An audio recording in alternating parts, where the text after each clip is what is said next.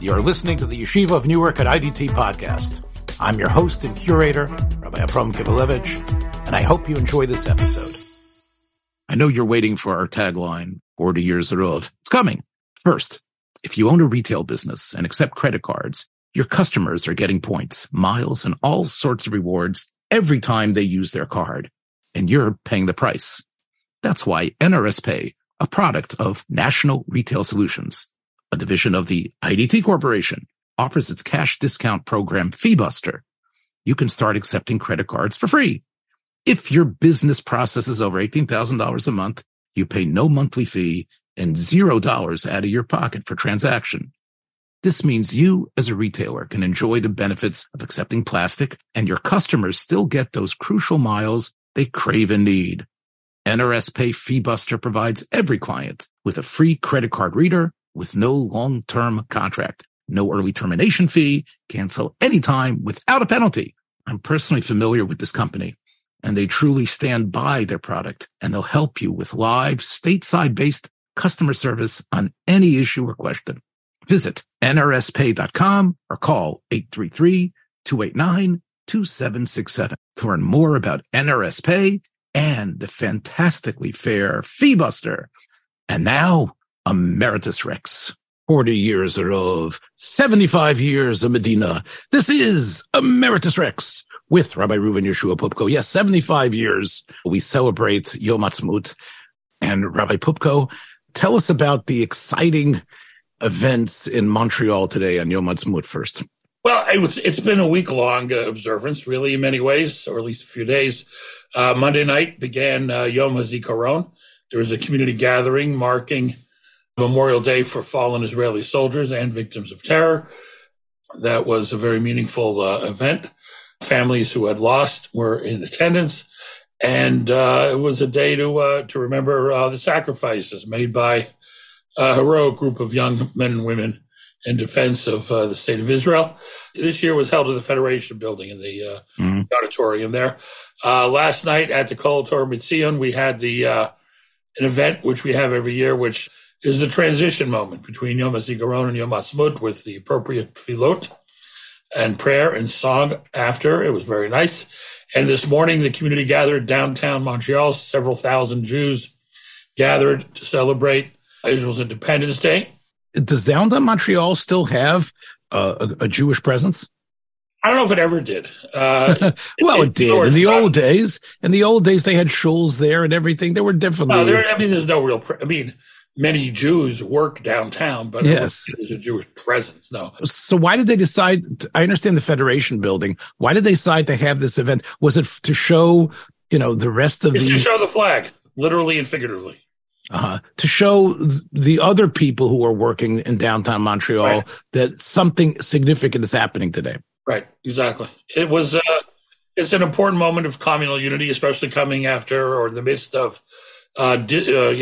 public discord on display for all because of the political dispute in Israel. It was important to show an important show of unity behind and support of Israel. The two daughters and the mother in the D family, their stories are so tragic, and they seem to have been such incredible people, such contributors. Has that struck a chord in your congregation as well? The terror of the past several months, that happened in too many places, where Tel Aviv and Yerushalayim, Yericho, and other places. And listen, it's devastating, and to see the families conduct themselves with such dignity. Unfortunately, we all need a hook, and the idea of a couple that immigrated in their prime of life, or whatever age that was, who spoke English, who were Anglos, who gave up. It certainly helps the access to the pain. Absolutely. Right. It was a similar. We've talked about this on our platform before, on our program, when we've talked about the Har-Nof killings, that many of the American emigres that were killed there. It resonates with us when we could say that could be you. Yes. That the families come out instead of being in a cocoon, and they speak about love, sacrifice, support, the state. Which is incredible that after their losses, sometimes you almost feel that these husbands, like Mr. D, and some of these others, they are like they become the national Menachemim to everyone else. It's like they don't even let themselves be considered poor Mr. D who lost his beautiful daughters and wife. He actually gets up there and proclaims. It's an inspiring image of the Jewish people, of connectedness to the Jewish people, of responsibility for Klal Yisrael, and a real understanding of our place in history. It's really, these are remarkable people. Haaretz, of course, will tell you that this was a Yom Ha'atzmaut and a Yom HaZikaron that was different than any other one. The country's coming apart. Prominent people did not want to take part in the torch lighting ceremony. People who came to cemeteries were upset about and connecting the loss of their children and loved ones to a government that they hated, as if this year's Yom Ha'atzmaut and Yom Zikaron was somehow horribly tinged with the ugliness of the government. Now, I did my own little research, not only your warning that you gave me earlier this morning. I had two conversations today.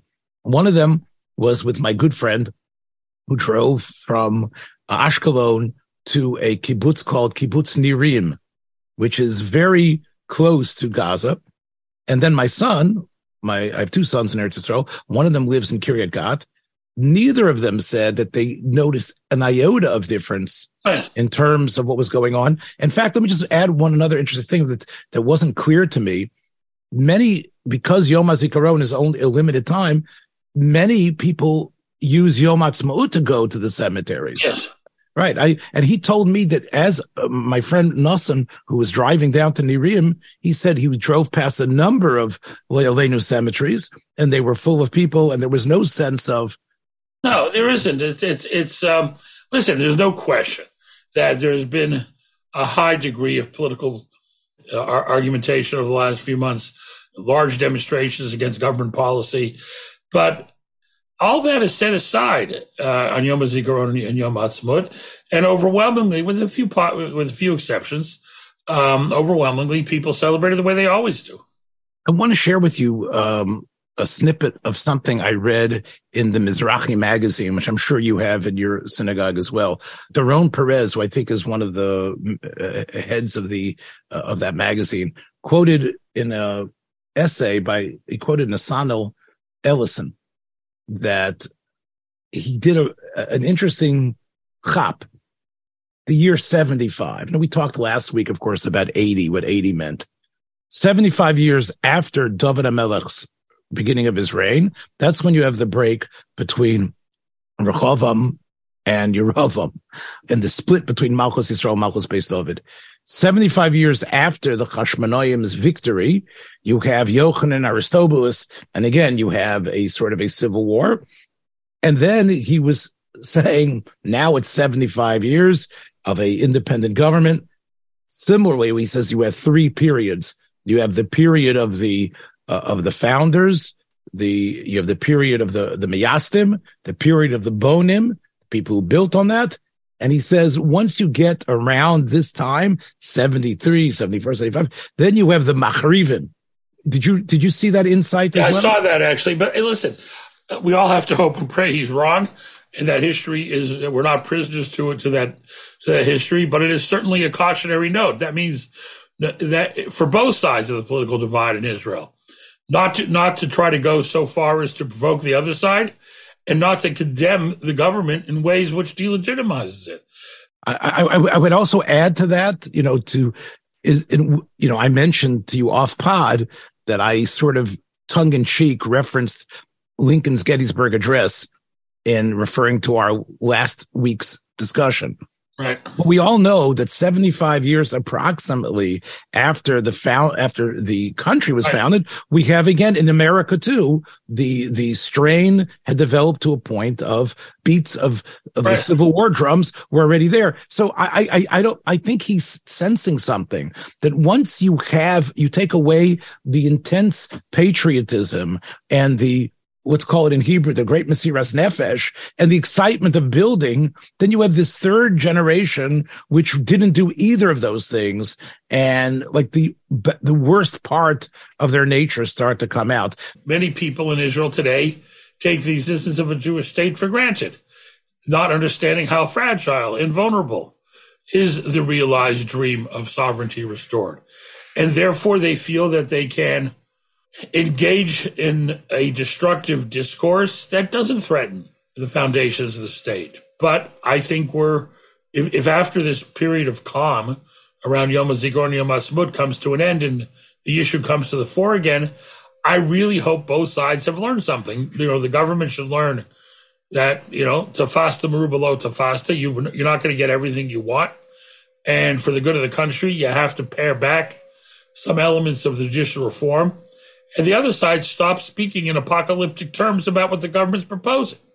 Malcontents have a very large megaphone, and they have many allies to spread this idea.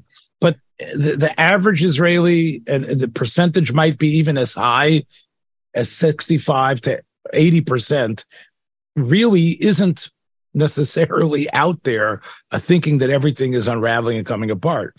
But the last 3 months have hurt Israel a lot, as internally and externally, and somebody has to have the courage to compromise and the courage to move forward.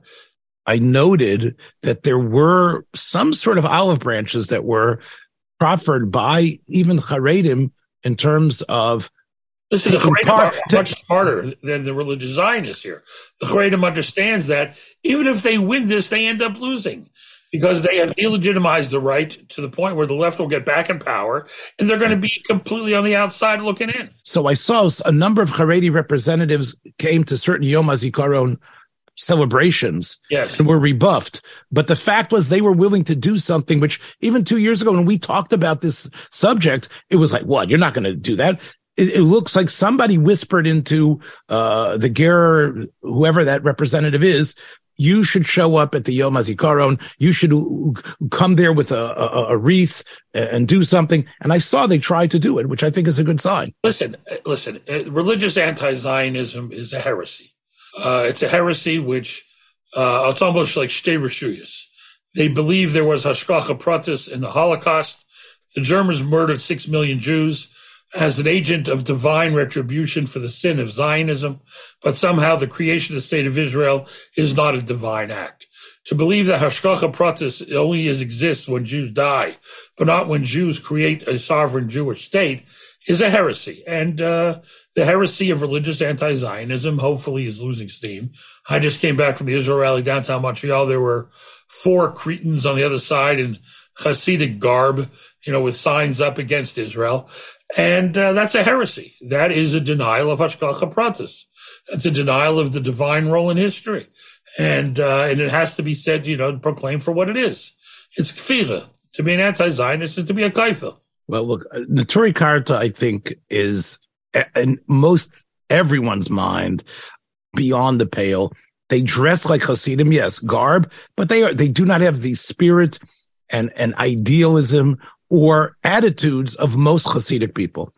I have to tell you, though, by the way, between me and you, and between everyone who's listening to the vast audience, that there was a Neturei Kartanik that was welcomed every Shabbos in the Mir Yeshiva when I was learning there. And, that was Moshe Hirsch. And Moshe Hirsch was an American who dressed like a Toldos Aharonik. I encountered him on Shabbos afternoon. And I said, no, was Machman, Shalom, good Shabbos. And of course he says, it's all right.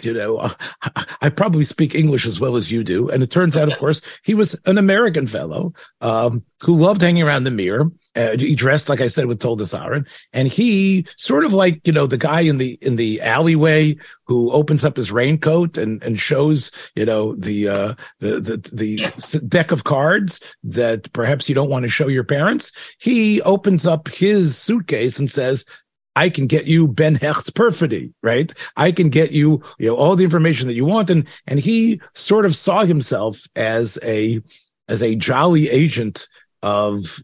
Listen, my show was mildly entertaining.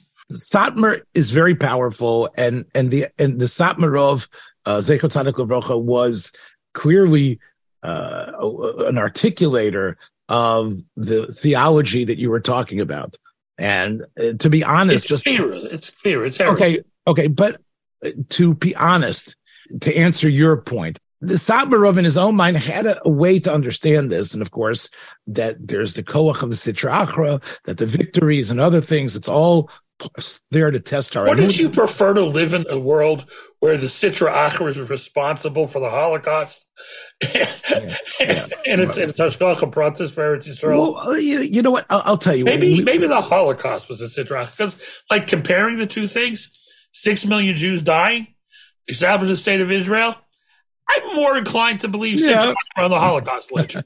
I don't know why. It's a wacky thing, but the Sitra Achra seems to fit more with the Holocaust. Yeah, I guess if your idea of the Sitra Achra is like the unleashed of the devilish power of like Loki from the Marvel movies, okay, I sort of see what you're saying. But I think the Satmarov honestly was saying that when there is such an onesh, there has to be a din for it. Again, I am not, as someone who lost all his close relatives in the Holocaust, I do not subscribe to it, but I can see that there was a need to. I want to say something. When the Gemara discusses why the Churban happened, right? So what do they come up with? Right? They come up with a number of different answers. Right. But I think the most well-known is Kamsa Bar Kamsa, where the rabbis were to blame. For standing by and seeing a Jew being expelled from a party, not doing anything, for how they mishandled the mum-inflicted korban. They took the guilt upon themselves. Right? That's how rabbis who are believers in God conduct themselves, not heretics. Right? And the idea that you have a calamity of the worst kind, the single worst, you can debate what's worse, the korban or the Holocaust, but certainly that's the debate. And to say it's somebody else's fault, it's the Zionim's fault, really? Rabbis never spoke like that before. Rabbis always took responsibility upon their own shoulders. Yeah, look, I think it's a little more subtle than what you're saying. I think it isn't just the Zionim. I think he saw from the time of the Enlightenment, the Hisbolus of the Jews. He just saw Zionism as the most pernicious manifestation of assimilation. And let me just say what his point is. I don't agree with it, despite the love I have for what the Satmarov did in America. But what he says is that unlike, let's say the idea that was the part of the Hamburg Temple, which was let's just be as much like them as possible, and we'll just we'll call ourselves Jews, but our mode of this was something that was Jewish but had jettisoned God, and therefore it had a Hebrew language, it had all the elements of Jewish life, cutting out a God who wants us to fulfill his will consistently. I'm not talking about Rav Reines and Mizrahi. But that is why the Satmarov and others, like the Munkacher and others, felt that this was. The people who led the anti-Zionist movement amongst the religious Jews before World War II were Lubavitch and Satmar, and in some ways Lubavitch was even more vocal and vociferous against Zionism than Satmar. It was Chabad and Satmar were at least equally opposed to Zionism. For fundraising purposes, Chabad doesn't talk about that too much, but they haven't abandoned their theology. They believe the creation of the state of Israel was a sin.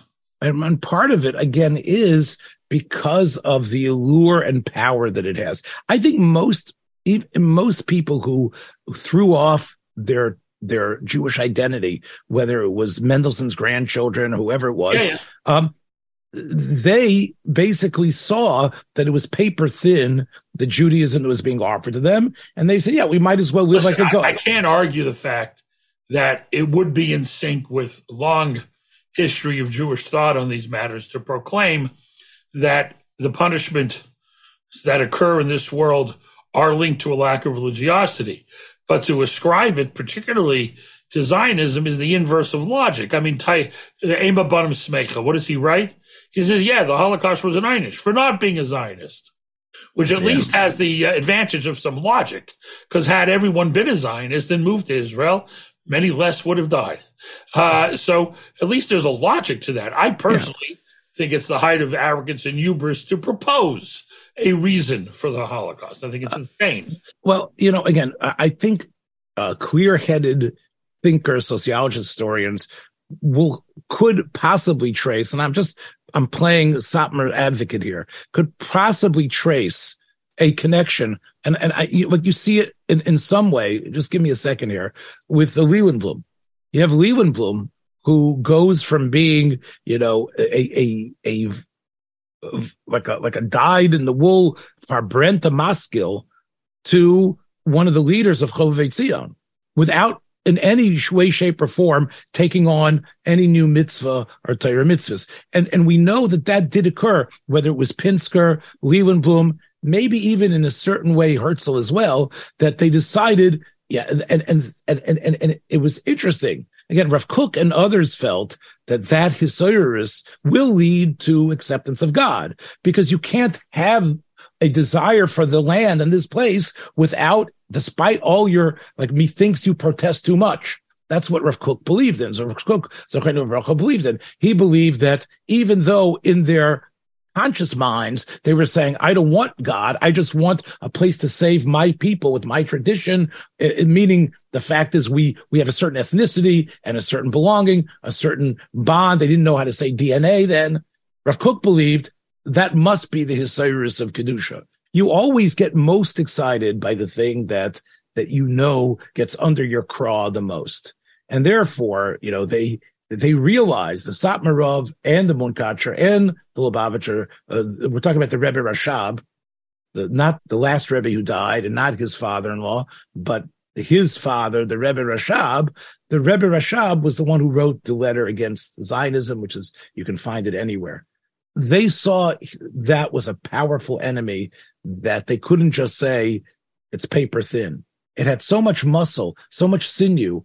And the incredible thing, as you know, knowing history, was you had young people willing to risk their lives and die, even at the end of the 19th century, to move to Eretz Yisrael, to live under conditions that were terribly unhygienic, and yet to take their shirts off and dig ditches and create streets and roads and towns.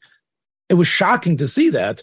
And I think that's the reason why the counteroffensive, they used all the invective they could. Now, I think this is a very great parallel to what we have here in the United States now between the left and the right, because we know our president, or as Ben Shapiro says, the corpse declared himself for re-election. As I didn't see the clip, but I heard it, and basically he's saying we need to stop MAGA. We need to stop that evil. We need to stop this thing that threatens our freedom. That's what it means to be a human being, to be free. And I have to finish the job. I have to go out there and slay the dragon completely. And again, these like you say, apocalyptic, incredible terms. January 6th was almost the end of the government, and I'm the one who can fight them. That's what's happening. That's what the bottom lines are.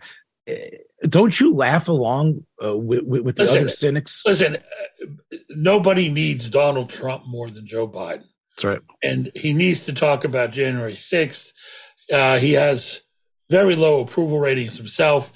The majority of Democrats don't want him to run again.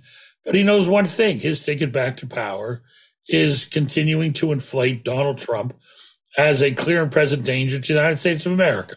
You have made this point here, and I think everyone realizes that he can always just point to the way he beat him up before. What's going on with Biden? You have a pretty positive sense about him. He said earlier that he might just be a bridge president. I think the following. I think that had the midterm elections gone differently, we might have seen an alternative rise up in the Democratic Party. I'm not saying Biden would have stepped aside, but Biden certainly would have faced a challenge from inside the party. Once the midterms went over, much better than expected for the Democrats, given that the abortion agenda energized the Democratic base in ways that not everyone anticipated. So Biden understands that he can win, and he just wants it again, and that's it. But the only way he can win is if he's facing Donald Trump. And does he just want this job for all the swag? It's a hell of a lot more fun taking Marine One than the Amtrak train. There was some talk that maybe he doesn't need to if it's Trump, but there was some talk that maybe he would add a different running mate other than. Well, that's not going to happen. He can't. If it was a white male, he could get rid of him. But with a black female, he can't get rid of her. Listen, he's an old guy. So a lot can happen between now on election day. If his vice president was considered more formidable, there might have been pressure for him to step aside so that his successor could serve. Could serve. But there's no pressure to step aside for Kamala. Nobody wants Kamala. Everyone. Her weaknesses were on display for all to see. So Biden is really lucky. Nobody wants his vice president. He's viewed as as a Democrat who can beat Donald Trump. They're going to continue to inflate Donald Trump. The indictments against him so far haven't hurt him. If anything, it's energized his people. DeSantis had a few stumbles in the last couple of weeks. DeSantis doesn't maybe look as good as he did a couple of months ago. Isn't it funny that the challenges to Biden, I heard about it. It came across my phone as a big news. RFK announces. Yes. Yeah. Again, we both remember, Bobby Kennedy. RFK was a hope. RFK was someone who, again, we didn't know about everything he did with Roy Cohen and the hatchet jobs he was doing as Attorney General. But it's interesting that the Kennedy mystique is gone. RFK means nothing. They label him a Meshuggah, an anti-vaxxer. Is this just a way for him to make some money so he could sell another book? I think what the Democrats have to worry about is, given that all the margins are so narrow in the battleground states, that if RFK stays in after losing Democratic primaries and runs as a third-party candidate, I mean, you can argue that it was the third-party candidates in Michigan that put Trump into power in 2016. There's a third-party candidate in Michigan on the left. A third-party candidate can mess things up. And by the way, if DeSantis wins the Republican primaries, again, hard to imagine that, but let's say DeSantis wins the Republican primaries and Trump says he's still running. That dooms the Republicans with absolute certainty. So, there's a lot of things can happen, but the fact that Biden is completely unchallenged within the Democratic Party. He's not Ted Kennedy, challenging Jimmy Carter after Carter's first term. It's not. We're not going to see a situation where where people challenged LBJ. In fact, Gene McCarthy. It was Gene McCarthy who actually. Yeah, you're not going to see that, and you're not going to see a challenge to Biden. And the Democrats seem to be betting all their money on an old horse. Yeah, it definitely makes us look, I think, very strange in the eyes of European governments, where young, vibrant leaders, whether it's in France or in Germany or other places, or even Japan and China. So I think it's Biden can hardly open his mouth unless he has a script in front of him, without putting his foot in his mouth. I mean, it's embarrassing. Yes, it is. Yes, it is. It's interesting, as I was, flipping through my podcast, so to speak, listening to our competition, I saw that a larger thing was even made of Biden's declaration of the prime Fox News anchor, Tucker Carlson. 7 years he sat in that chair. And most recently, I think he got a hold of security tape that indicated that January 6th was not this wild riot where, they were just, they were almost lynching people, but that it was a very, if you look at it, even in stop motion camera, that it was clearly not as aggressive and crazy as people thought. The police were leading people around. And now Tucker Carlson, who is the voice for many people of the right wing and the people who want to take the country back from the woke craziness, Tucker Carlson has now been fired, or at least he's part ways, and he can't use his email. He's not able to do anything, and they are going to reach a settlement and get rid of him. That was the main story on almost all the feeds. How do you understand that's more important to hear than the fact that we have? It's honestly, Tucker. I mean, it's just so remarkable when you step back from this and remember the last 20, 30 years when wild conspiracy theories used to be the domain of the left, right? Oliver Stone, Michael Moore, all these wackos on the left claiming that we're all victims of some grand hidden conspiracy. Now you have Tucker Carlson claiming that a guy named Ray Epps is an FBI plant who was an agent provocateur in the January 6th riots. Everything is a conspiracy. Everything is a hidden hand. He even gave credence to the Great Replacement theory. It's the paranoid style in American politics. One person once put it, which used to be a left-wing thing. It was the left claiming great conspiracies. Yeah, but it's fascinating that a media person carries more clout. I mean, we saw this with Rush Limbaugh. You might even say with Howard Stern in certain ways. But the fact that his getting out of losing his job is somehow the story on every single network. And I think what people are forgetting is it's not really Tucker. It's it's Fox News. Whatever talented face they put on at 8:00 or 9:00 at night will enjoy similar ratings and similar clout. Fox News has a lock on that audience because there isn't that many other places to go. We're still talking about 45 to 50% of America, which is not as splintered as how many people actually view these shows? About 2.5-3 million. But again, it has widespread viewership on other platforms. But look, Trump got 72 million votes, right? 72 million votes. So so if you want to say that Fox News was the repository for 72 million voters and maybe more, that's a lot of America. Yeah, no, for sure. I mean, listen, when Fox News was created, it did fill a void in the media landscape.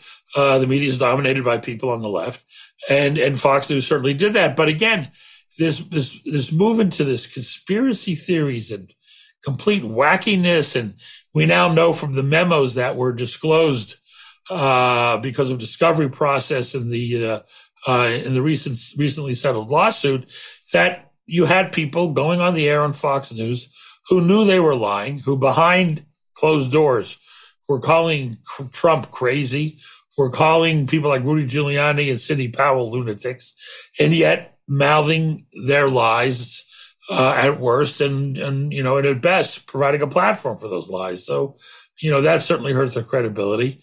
I think part of what has happened, and I guess this could lead us to our last topic, is that news outlets in our days when we were growing up were networks that were sponsored by, Benson and Hedges or Johnson Wax.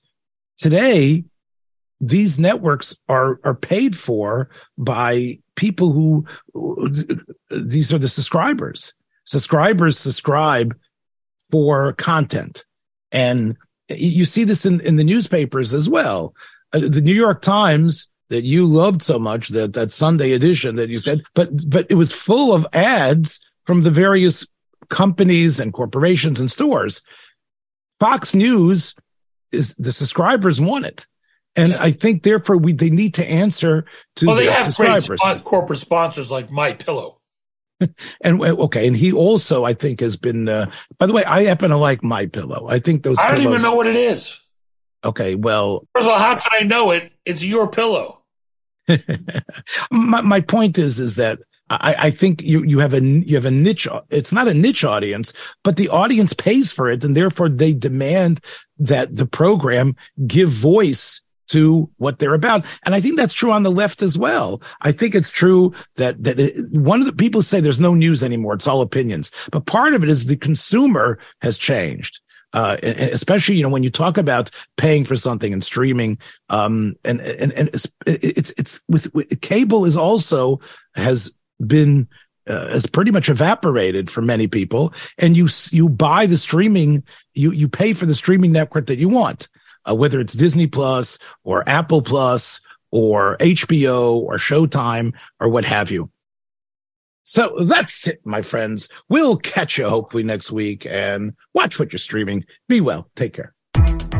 Thanks for joining us for another episode from the Yeshiva of Newark at IDT Podcast. Be sure to subscribe on your favorite podcast app so you don't miss a single episode.